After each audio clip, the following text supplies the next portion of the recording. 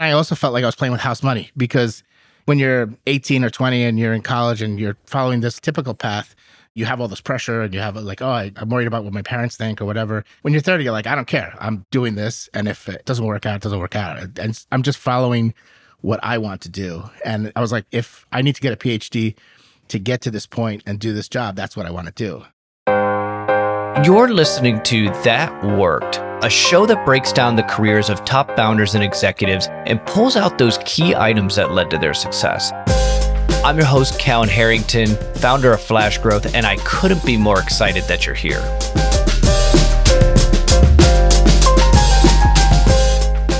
Welcome back, everyone, to another episode of That Worked. This week, I'm joined by Dr. Luis Estevez, and I'm excited for this episode. Luis is the founder and CEO of AIMM. AIMM enables porous materials to be scientifically tailored to target big problems. More specifically, AIMM is focused on a water filter that can target and treat hard-to-remove forever chemicals from water. Prior to founding AIMM, Luis completed his material science PhD at Cornell University, obtained a 3-year, $1 million fellowship from the DOE to work at a national lab, and worked at the University of Dayton Research Institute as a staff scientist. And it is hard to not be inspired when hearing Luis's story. He went through multiple career changes, and each one was very different from the one previous. And it all started when he went back to school in his 30s. And when he talked about these things, it just makes so much sense. The points he makes, the advantages of doing this later in life, a lot of things start to click. And it really made me think, because this is definitely a path that I followed, but he even took this to another level, and I learned a ton from that. The biggest theme throughout his entire career was listening to that inner voice and following what really interests you. And he had such great insight into all of this and such great points and advice for anybody that's looking to make either a career change, a pivot, whatever that might be. And it ultimately led to him founding his own company. And it was so much fun to listen to and hear. So with that, let's jump right into the show.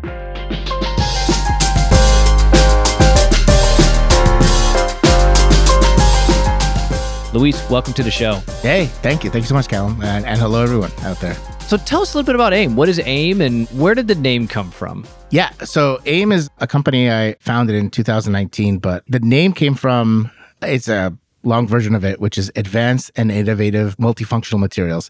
But of course, AIMM just sounds a lot easier. But basically, when I started my company, the first thing you have to do is okay, I got to come up with a name. And then being a comic book nerd growing up, I was big into the Marvel universe. And there's this bunch of scientists and engineers that are trying to take over the world. And it's an evil group, but I was like, all right, those guys are trying to change the world. I'm trying to do that for good. But I was like, I'm going to take AIMM. And they were Advanced Idea Mechanics is what it stands for. And I was going to say Advanced Idea Materials. And I'm like, it's a little too on the nose. And then I went for Advanced and Innovative Materials. And somebody else had that name. So I just threw in a multifunctional in there and put a double M at the end. But we've got supervillain origins throughout the entire thing. Yes, of course. Yeah, that holds true for sure. Perfect. So what led you to founding AIMM just in general? I say this all the time. I'm pretty much an unorthodox founder in just about every way. And I guess a lot of people come with unique paths to entrepreneurship. But even my path to the path to entrepreneurship was pretty unorthodox and unique. I tried college when I was 18, like most people. And I basically didn't find my way. I'm a first-generation American. My parents both immigrated to this country from Chile and Spain, and they met here in the States. And so I was born speaking Spanish, not even speaking English till I hit the school system. Then, obviously picked up English, but I went through schooling. Went into college because that was just what you're supposed to do. Had no idea what I was doing. And I basically played rugby, drank a lot of beer, had a lot of fun for a few years. And then at some point I realized this is going nowhere fast. I'm getting straight A's and F's everywhere. My GPA I think was 2.0 because it depends on how committed I was to the class. So what was it? It was either you liked it and then you got an A. Pretty much. If you didn't, it was like, it's just, I don't even care to do this. Yeah, and I wouldn't even drop it. Like, I didn't even know you could drop classes. Everyone seemed to know how college worked. I had no idea how it worked, other than I knew how to run around and crash into people. And I was like, all right, that's great. I liked rugby. I loved a lot. And then basically, I don't know, in my 20s, I left college and I was like, my parents had a restaurant and they're entrepreneurs as well. They started their own restaurant. Like a lot of immigrants have an entrepreneurship in their bones. So I went to work in the restaurant. And so I did that in my 20s. And that seemed to be what I was going to do, which was fine. I liked working in the restaurant. I liked running the restaurant, working on the outside while my dad worked inside in the kitchen. And then my girlfriend at the time, who eventually became my wife, I talked to her as I started interacting with customers. I was like, you know what? I talk with these engineers and scientists that come into the restaurant. I liked math and science in high school. I should have gone that route in college. I don't know why I didn't. And she's like, well, it's not too late. At this point, I was 30. And I was like, I'm 30. My time is gone. She's like, no, it's not too late. So I'm like, you know what? You're right. I'm going to give it a shot. So I just left the restaurant business, told my parents, you know what? I'm going to give this thing a shot. I'm going to become a mechanical engineer. And because I was into turbines and cars and how they worked. And I wanted to work with energy systems like that. And then I was like, I need to find a place far away from New York where I was Too living. much fun. I get that. Yeah. And also, like, the restaurant sucks you in. It's just a nice way to make money. And if my family needs me, I've got to be there. So I'm like, the only way to do this properly is just to cut the cord completely and just go to another state. And my wife said, oh, well, I've always liked Maine. So I'm like, all right, they have a good school there with a good engineering program. That's where we're going. So I just moved to Maine from New York City, which was a total culture shock. What was that like? What was that transition like for you? It was wild. To me, and this is me talking now, realizing I was just like a total New York City person. Wandering in there, I'm like, this place is so inefficient. Everyone talks too much. Like, you go to grocery store lines and everyone's like talking to each other and it's incredibly inefficient. You get to the counter, you just want to pay and go on. And they're like telling you, oh, how are you liking me? This transaction's over. I paid you money. You've given me the receipt. Like, my wife was like, you got to like calm down. I love what you found as inefficient it wasn't like, oh, they've got poor public transit. It was, they're talking too much at the checkout line. Yes. In New York City, it's very, you just go about your business because there's millions of people. You can't do that there. But eventually, after getting a lot of slow down, young fella, and I was like, oh, okay, this is a different way of doing things. And it took maybe about a month, but then I was like, okay, this is a cool, different way of doing things. And I learned to embrace and like it. But I mean, it was really wild in the beginning, trying to acclimate to this completely different place that was so different in so many ways. Mainers are rugged individualists. And you were 30 at this time, I was 30, correct? yeah, that's correct. So this was like, you had already done a career, you had paused. I guess kind of, yeah. And you changed, and this was your first time out of New York City too, like as far as like, or did you spend any time out? I mean, of course, traveling. Actually, no, it was. Yeah, I've traveled, but first time living outside of New York City. Yeah, well, when I went to college at first, it was in upstate New York, which is like, if you're from New York City, you're like, oh my God. They're two different worlds. Yeah. But it's still New York. And then when I went to Maine, that was a complete different place. And it was one of the coldest winters on record. It was like a very abrupt change of scenery, of weather, of how to handle interactions, everything. Oh, you sure you want to do this change? Yeah, exactly. But I went there to jump into a mechanical engineering program, and I hadn't done math in 13 years or so. So I took some courses in community college first. I took pre-calc, and I took a bunch of physics courses just to kind of bone up on all the things I had forgotten from high school. And then I just went headlong into it, terrified at first because I haven't done this in a long time. But that fear was like very motivating because then I kind of over-prepared. And then after you've worked in the real world, for especially the restaurant business, 60 hours a week or whatever, you jumping into university is not that bad. You're like, oh, I don't beat up my body as much. I spend 40 hours a week doing my studies and I'm acing everything. This is great. And I got all the partying out of me from my earlier foray into college. So I was just strict, going to school, just cranking out work and just really enjoying it. I was like, it was scary the first year, I would say. And then after that, I just really took to it.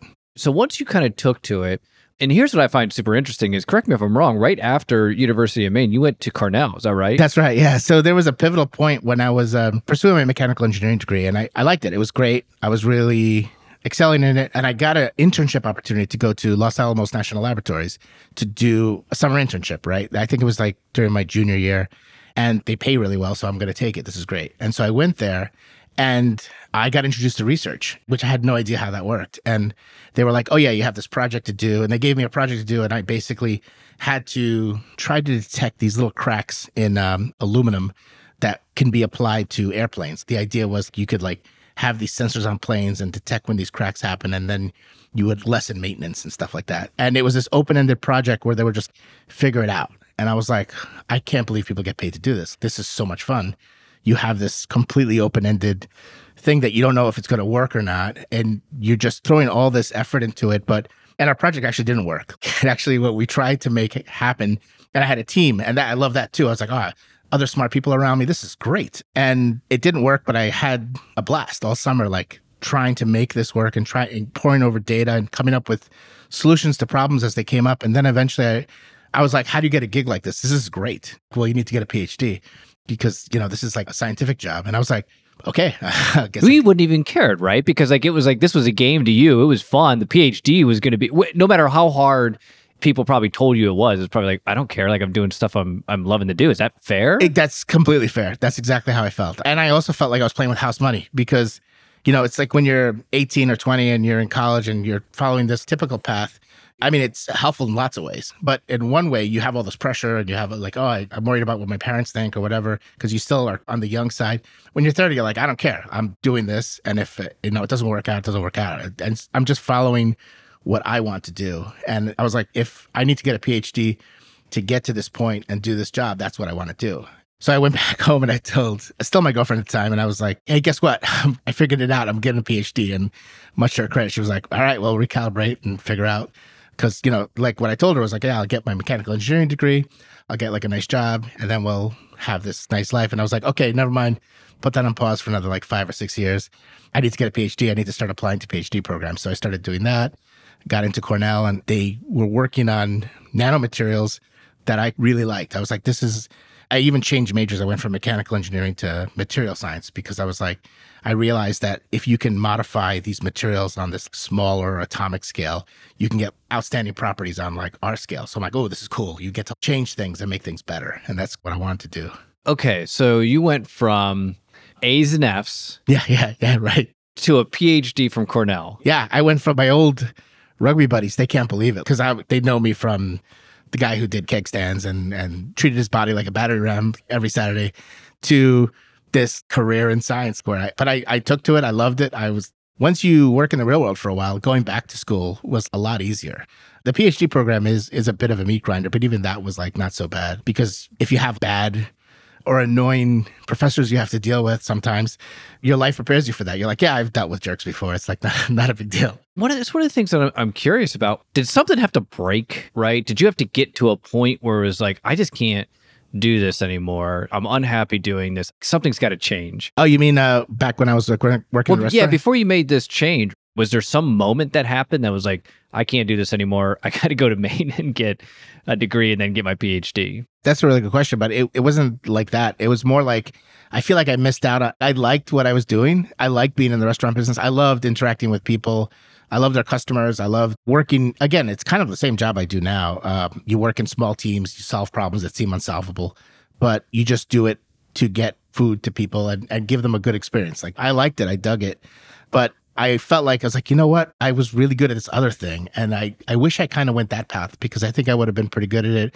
And I would be able to make, and this is going to sound a little too grandiose, but I was like, I want to make a big impact in the world. And this is how I see I can do it. At some point, I don't know if it's some midlife crisis I had, like early midlife crisis I had at 30, but I was like, I want to make an impact on this world. I'm going to be on this rock for another 70 years-ish. And then I'm gone. Before I'm gone, I want to do something that stays behind. And so I was like, this is a way I can do it. I can actually do something with engineering and science and push something along that's going to stay after me. And then with science, it became even more of an opportunity to do that. So it's more like a yearning to do something rather than being, oh, I don't feel like I like my position right now. It was like, oh, I wish I did this. And then my wife, her name is Erin was like, you should do it. And I'm like, you know what? I'm going to do it. Let's see where this ride takes us. And one of the things that I'm curious about is, was it driven from a fear of regret or this looks exciting? Meaning, to break that down a little bit further, like regret, like I like doing this. I'm not doing this. I like what I'm doing now, but I feel like if I don't open this door, I'm going to regret this down the line. A little bit of that. Yeah. There's a little fear of missing a window for sure. Because at 30, it seemed like my time had gone. But then I'm like, you know what? If I don't do it now, if I get to 50 at that point, it's like, well, now you're heading more in a different path and arc in life, right? So I realized I was like at the end of a window, and it's something that I realized later in life, this is what I wanted to do. So I was like, you know what? Let's do this. So there was a little bit of that. And people thought I was crazy because we were working in this restaurant and it was a very successful, it's still going strong, my family's restaurant. And it's been going strong for 30 plus years now. So which is like a lifetime. And a restaurant they fail after a year or two. Usually the average lifespan is like 5 years or something. So we had brought this restaurant from nothing really, because I started at age 18, we started that restaurant. And then built it up in my 20s with my family, of course, to something that's now like an institution in the area it's in. But it was really cool to do that. So people were like, why are you leaving now? Like now you have this gold mine and you're making money and you're living a pretty good lifestyle. And I'm like, yeah, I like all that. And I like the work. It's really just, I just had this opportunity and I was like, you know what? I'm going to take a shot and do this. And there's no doubt in my mind that I have like a privileged life. I happen to hit the genetic lottery and grow up in a place that has a lot more opportunities than lots of other places. And I have supportive parents and I have a supportive wife or girlfriend at the time. And I have this ability to do that. So I was like, I'm going to do it. Like, I'm just going to jump right in. I love it. Oh, cool.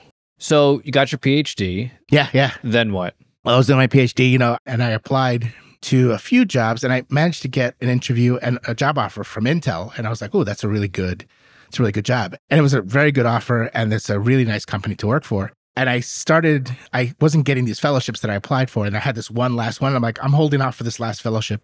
And then my PI was like, you need to take the Intel job. Those things are really hard to get. I'm like, no, I'm just going to hold off. I'm going to tell Intel, no thanks. It was a nice offer, but this is a job I want. I'm just going to keep plugging away until I get the job I want. And he's like, you're crazy. I feel like I'm talking to my kids. You need to do this and secure your future. I'm like, I'm secure now. It's fine. And it just paid off. It worked out really well. I got this postdoctoral fellowship at Pacific Northwest National Labs. And it was exactly what I wanted. Like, I was like, here's what I wanted to work on. They were like, great. That's what we want. We want that capability here at the lab. So here's like a 3-year deal to come here and do that work. So that took me to PNL and back to the National Lab System, which is like what I wanted to do. I think one of the things that you said there I personally think it's super important is that everyone's going to have an opinion. Yeah. And I think one of the things that I did wrong is that I put more weight I didn't use other people's advice as a way to kind of broaden my point of view.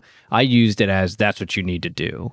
And sounds like you went the opposite. And I do that now, and I love that, but I didn't for a long time. It sounds like you did the opposite, and it worked out in your favor. Yeah, but I kind of did what was expected of me too early on. I think we all kind of do that, and I think it's just a question of everybody at some point, hopefully, realizes, you know what, I need to live my life for me. I can't live my life for other people, and I like other people, and I like their input, and I'll take that into consideration. But it clicks for people at different points in their lives, and for me, it clicked later on in life, like when I decided to pursue first an engineering degree and then the PhD.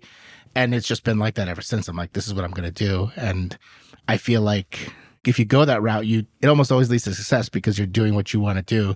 And it leads to like a more fulfilling life. So, but it's hard to figure that out. Like, and I think that's what starting late on my path to academia had some definite disadvantages, but the advantage is you kind of have your shit figured out at that point. You're like, I know what I like. I know what I need to do to make me happy, and I'm going to just do that. And so it gives you like an advantage over, you think about grad school, these kids are all 22 years old, and I was like 35 at the time. At 22, I don't know if I'd be able to handle the stress and the meat grinder that is a PhD program. But at 35, I was like, yeah, whatever. Like, this is just a hard day at work, Especially in the restaurant industry. I spent some time there, and it's a grind. Okay, so tell me a little bit. Did you know that you wanted to found a company from the research that you were doing? Not then. So that really happened when I came here to the Dayton area. So when I was doing my fellowship, I was finishing up my fellowship and I'm like, oh, I got to do the next thing, right? So this is nomadic lifestyle. My fellowship was at at State of Washington. And then one of my colleagues from PNNL, she had worked at UDRI as a battery scientist because I came from the working with batteries and power sources and that kind of thing. That was most of my research was involved there. And she's like, there's this place, UDRI, which they don't care what you want to work on. If you can get it funded, they'll let you work on it. I'm like, that's perfect. That's what I want. So since she worked there and she like, all right, let me get a job there. And so when I finished my fellowship, I got in contact with her and her boss. And then they brought me in as a new hire and I got to work on the stuff I wanted to work on. And at that point, I was moving away from energy storage and wanting to work on water purification because I started realizing the materials I was working with, though they're good for battery electrodes and lots of other things that I had been working on, they're really ideally suited for water purification if I could just tweak the chemistry a little bit. I was like, instead of aiming them for, no pun intended, aiming them for energy sources, I can aim them towards water purification and really make an impact there. And that stemmed from working at PNL and having my own research and being able to collaborate with other people and learning from them that, oh, these materials that I work on and that I've developed actually have legs for other types of applications. And so that I came into UDRI all fully ready to like work on this new type of research. And then in Dayton, which has this, I don't know, it sounds cliched, but this entrepreneurial lifeblood running through the city. And I started working at UDRI with small businesses and small companies as the institutional support for them, as they would try to take their technologies and take them to start tech startups based off of them. And so we would be the bigger institution giving them help. And then I started learning how that process worked because you start talking to those founders. And then I started realizing the stuff I'm doing can easily be transitioned. Well, not easily. It was all very difficult. But I'm like, this is not just something that I can do and write scientific papers on and add to the scientific literature on. Like, this is something that can turn into a product and actually help a lot of people. And the more I dug into water and its issues, the more I started realizing there's like 2 billion people on the planet that don't have access to local water that isn't contaminated, like typically with feces. And I was like, that's ridiculous because I walk through UDRI pulling cold water out of the walls whenever I want. And there's people like a third of the planet that can't do this. And I was like, that's absurd. And so, I was really motivated. I was like, this is how I can make an impact. I can take the work that I've been working on, both myself and with the work I had done at UD or UDRI, and transition that into a startup. And that became the impetus for starting AIMM, basically. So how did you do that? That started with, basically I was proposing, I found that the NASA was looking for water treatment devices on their International Space Station.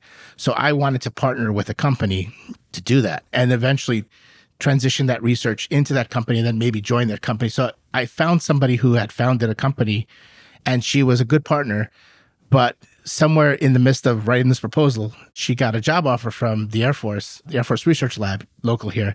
And she's like, it's too good of a job offer. I'm just going to dissolve the company. And I was like, oh my God. And I had been writing this whole thing myself, like with the thought that I would transition this technology into a company and then join her. And I'm like, what am I going to do? I don't know really what. And then I was like, you know what? I can start my own company. Why can't I start my own? And I was like, so you weren't even thinking about that at that point. At that point, I knew I wanted to eventually start a company maybe and kind of, I was like, this technology is going to be transitioned out. I just don't know how I want this out there and I want this in products and I want to eventually work there. But like right now I have this nice job at UDRI and all this other stuff. I knew I wanted to get there, and that almost became the catalytic event that like pushed it all forward. I was okay, let's jump in. Since she dissolved the company, I can start my own company and I can transition the technology into my own company. Then I'm like, wait, can I do that? Like I'm working at UDRI. So I check with my boss and he's like, I think that should be okay. Let's check with my boss's bosses and everything. And so you go through the whole chain of command, but everybody was like, yeah, this is fine. I'm like, okay, I can start my company. This is great. I can transition it out. And then I started talking to the legal representative or the attorney over at UD further about it because she's like, well, what's your company do? And I told her what I was doing. She goes, oh, that sounds really cool. Have you talked to the Entrepreneur Center? I'm like, what's the Entrepreneur Center? She's like, oh, Dayton has an Entrepreneur Center. You should really talk to Jordan Rowe. He's like one of the main people there. And she's like, oh, are you going to be, so you're doing this to time it with the University of Dayton's push to their new tech transfer program? And I'm like, no, what are you talking about? And she's like, oh my God, like a new tech transfer program is starting here at UD. You should talk to Matt Willenberg about that. And he's the head of tech transfer. He's an attorney at UD. So I talked to him, and I was like, again, it was like this serendipitous, really lucky thing where as I wanted to form my company and transition this technology out, UD had been pushing for this kind of thing. And it was great. I still have a strong relationship with UD and UDRI. And I founded my company in 2019, but really it was 2021 when I went full time into it. And I was like, and I've just been going strong ever since. Did you feel that if you didn't bring this technology, you went down this path, this woman took a really good position at Air Force. Did you feel that if you didn't do it, another window was going to close? Yeah, again, it was less a fear of some window closing and more like, I need to do this. Like, it was almost like it's an opportunity. I was like, this is perfect. I felt like I was kind of working in this kind of half in, half out way to trying to transition this technology out. And then when this happened, I'm like, perfect. I'm just going to go jump right into it. I'm going to form my own company. This is the way to do it. And it just made sense. I had really good people above me who are like, hey, you gotta do what's best for you and your dreams. It turned out to be something that worked really well.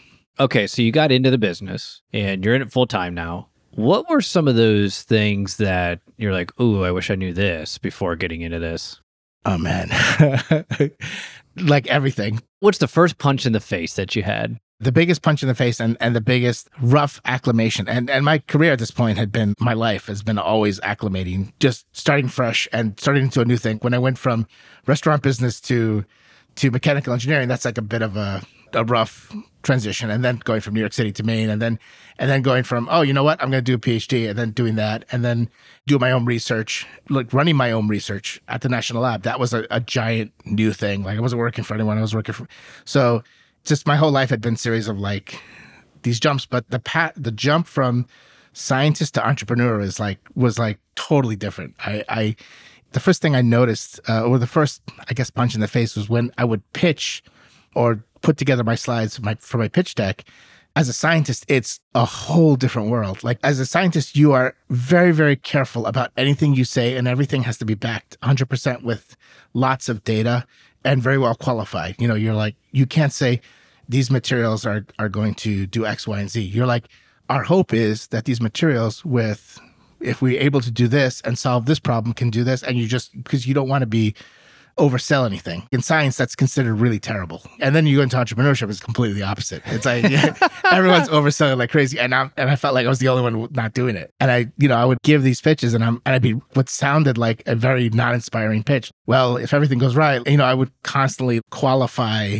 And then I was told many times, I had great mentors and they were like, and I was like, I don't want to mention I'm from Cornell. Like that sounds too pompous or whatever. And they're like, no, they want to hear that. That's important. When you're pitching to people, they want to know you've been there because that means you come with like serious academic credentials. And I'm like, and so I had this, as scientists, we're taught be humble, never always qualify things, never oversell anything.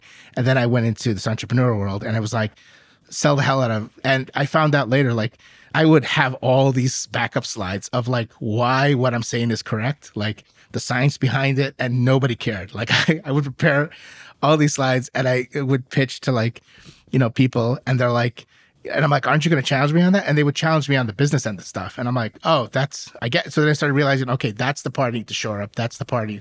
So I guess that was like my punch in the face moment, is like being like, okay, you know what? The fact that you have a PhD and that, you have this career as a scientist, that's enough. You don't need to bring in all this truckload of data to kind of support your claims. They just figure you got that covered. Like they want to know other things. And so my pitch decks went from plot heavy behemoths to like slick, less cluttered and cleaner, and just get the message out. This is what we're trying to do. We're trying to bring clean water to people, give the problem statement, give the path to market, give the, these are the things they're going to care about. Like the team, yeah, you're a scientist, you got that, whatever. Like don't go too far. You don't need to like bring in all the supporting data. They just figure you got it. So that was the roughest transition for me in the beginning, for sure.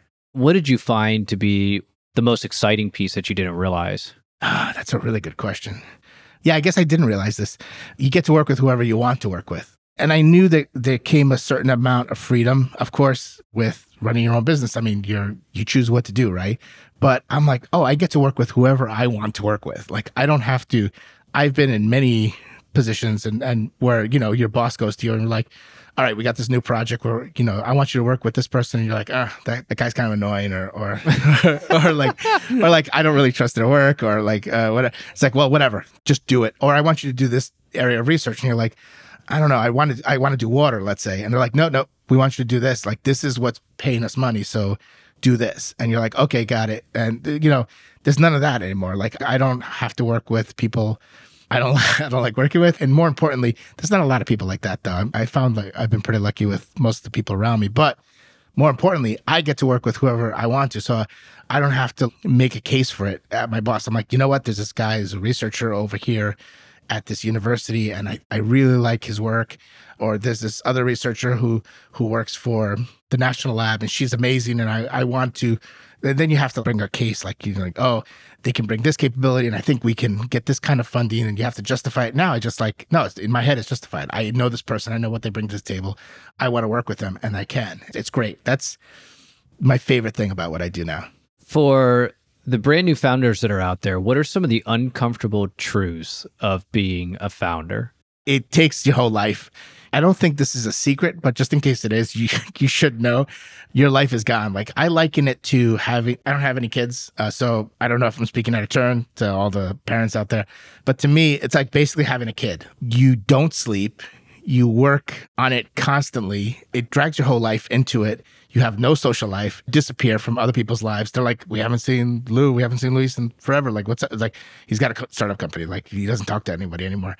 And you just become so focused on this thing that you've created that you're trying to keep alive for like the first year. And it's crying all the time. And you're just like, I don't know what to do. And this is the first one I have. Like, I don't know if, do you feed it? Do you soothe it? Do you like the same thing with the company? You're like, I don't know. Like, how do we handle this problem? Like, and you have people who are in your lives who are mentors, and you have people who guide you through it. And there's a million books, and it's very similar, like the analogy. And I think that's what anybody who wants to be an entrepreneur or a founder should go into thinking, like, this is basically at the same level of having a child, except that, if the company dies, it's not that big of a deal, I guess. But like, but it's the same kind of commitment. It's the same type of worry. It's the same type of overwhelming consumption. It becomes your whole focus. And then you hope that in a couple of years, it can start toddling on its own. And then you can start to assimilate back into somewhat of a social life and reconnect with people that you've ignored for the last 2 years. Have you been able to do that now? A little bit. It's starting to happen. It still feels never ending and overwhelming, but I'm kind of a little bit. I think this year is going to be a big one of growth, and a big one that it's going to be a lot busier, but in a good way.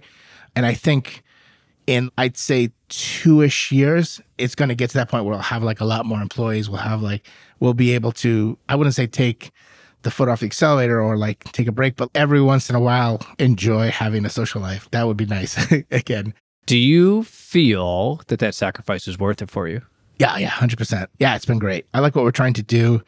I mean, obviously, I wouldn't be doing it if I didn't think it would work. So to me, it's like I keep looking at like what we're going to do and how we're going to leave some kind of impact on this world. And I'm kind of really jazzed about it. I really feel like being able to bring clean water is not just a developing world problem either. Like, obviously, there's the example of Flint, Michigan, but with natural disasters coming from all the climate change, from all the storms and natural disasters that come from climate change that have been increasing in frequency and severity, it's just all like water is going to be a big problem. Like, there's no way around it. Like, we can't just keep trucking plastic bottles of water to all these sites because forget about the environmental impact. Like, that's just not financially sustainable. Like, it'll bankrupt the country because these storms are going to happen more and more, and they're going to be worse and worse, and they're going to have to get clean water to people. So we haven't even talked about what AIMM does, it's been a fun conversation. Like, I was like, oh yeah, what we do. Like,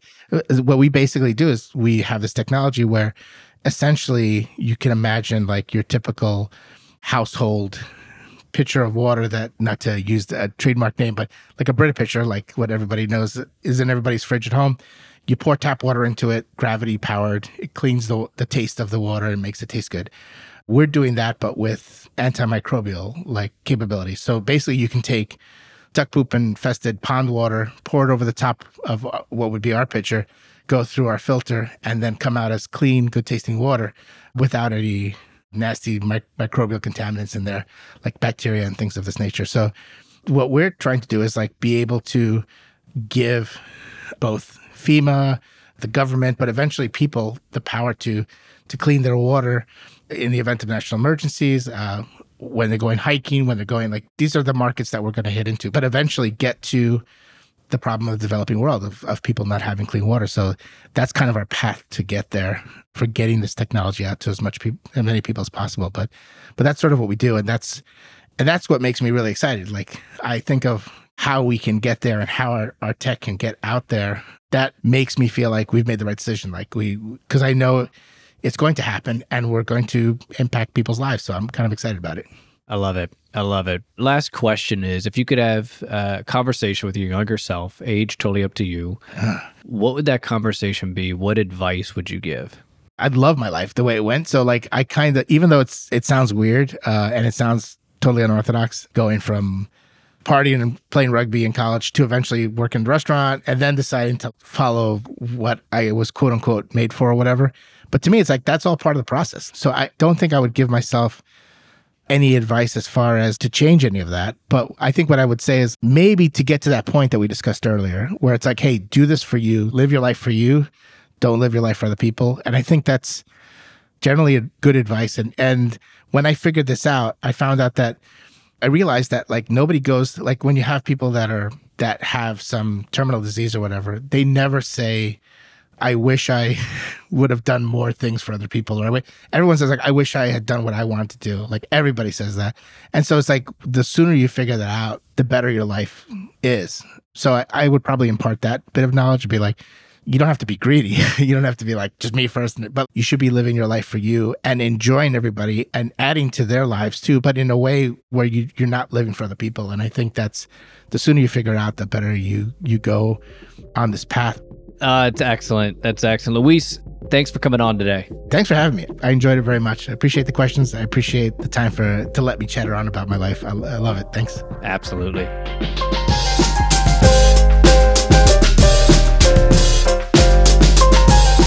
I hope you enjoyed Luis and I's conversation. I loved hearing Luis's story. I know it's cliche, but it's never too late to make a pivot and follow your dreams. If you want to learn more about Luis, you can find him on LinkedIn in the show notes. Also, if you like this episode, you could find me on LinkedIn to let me know. And if you really want to support the show, a review on Apple Podcasts or Spotify is very much appreciated.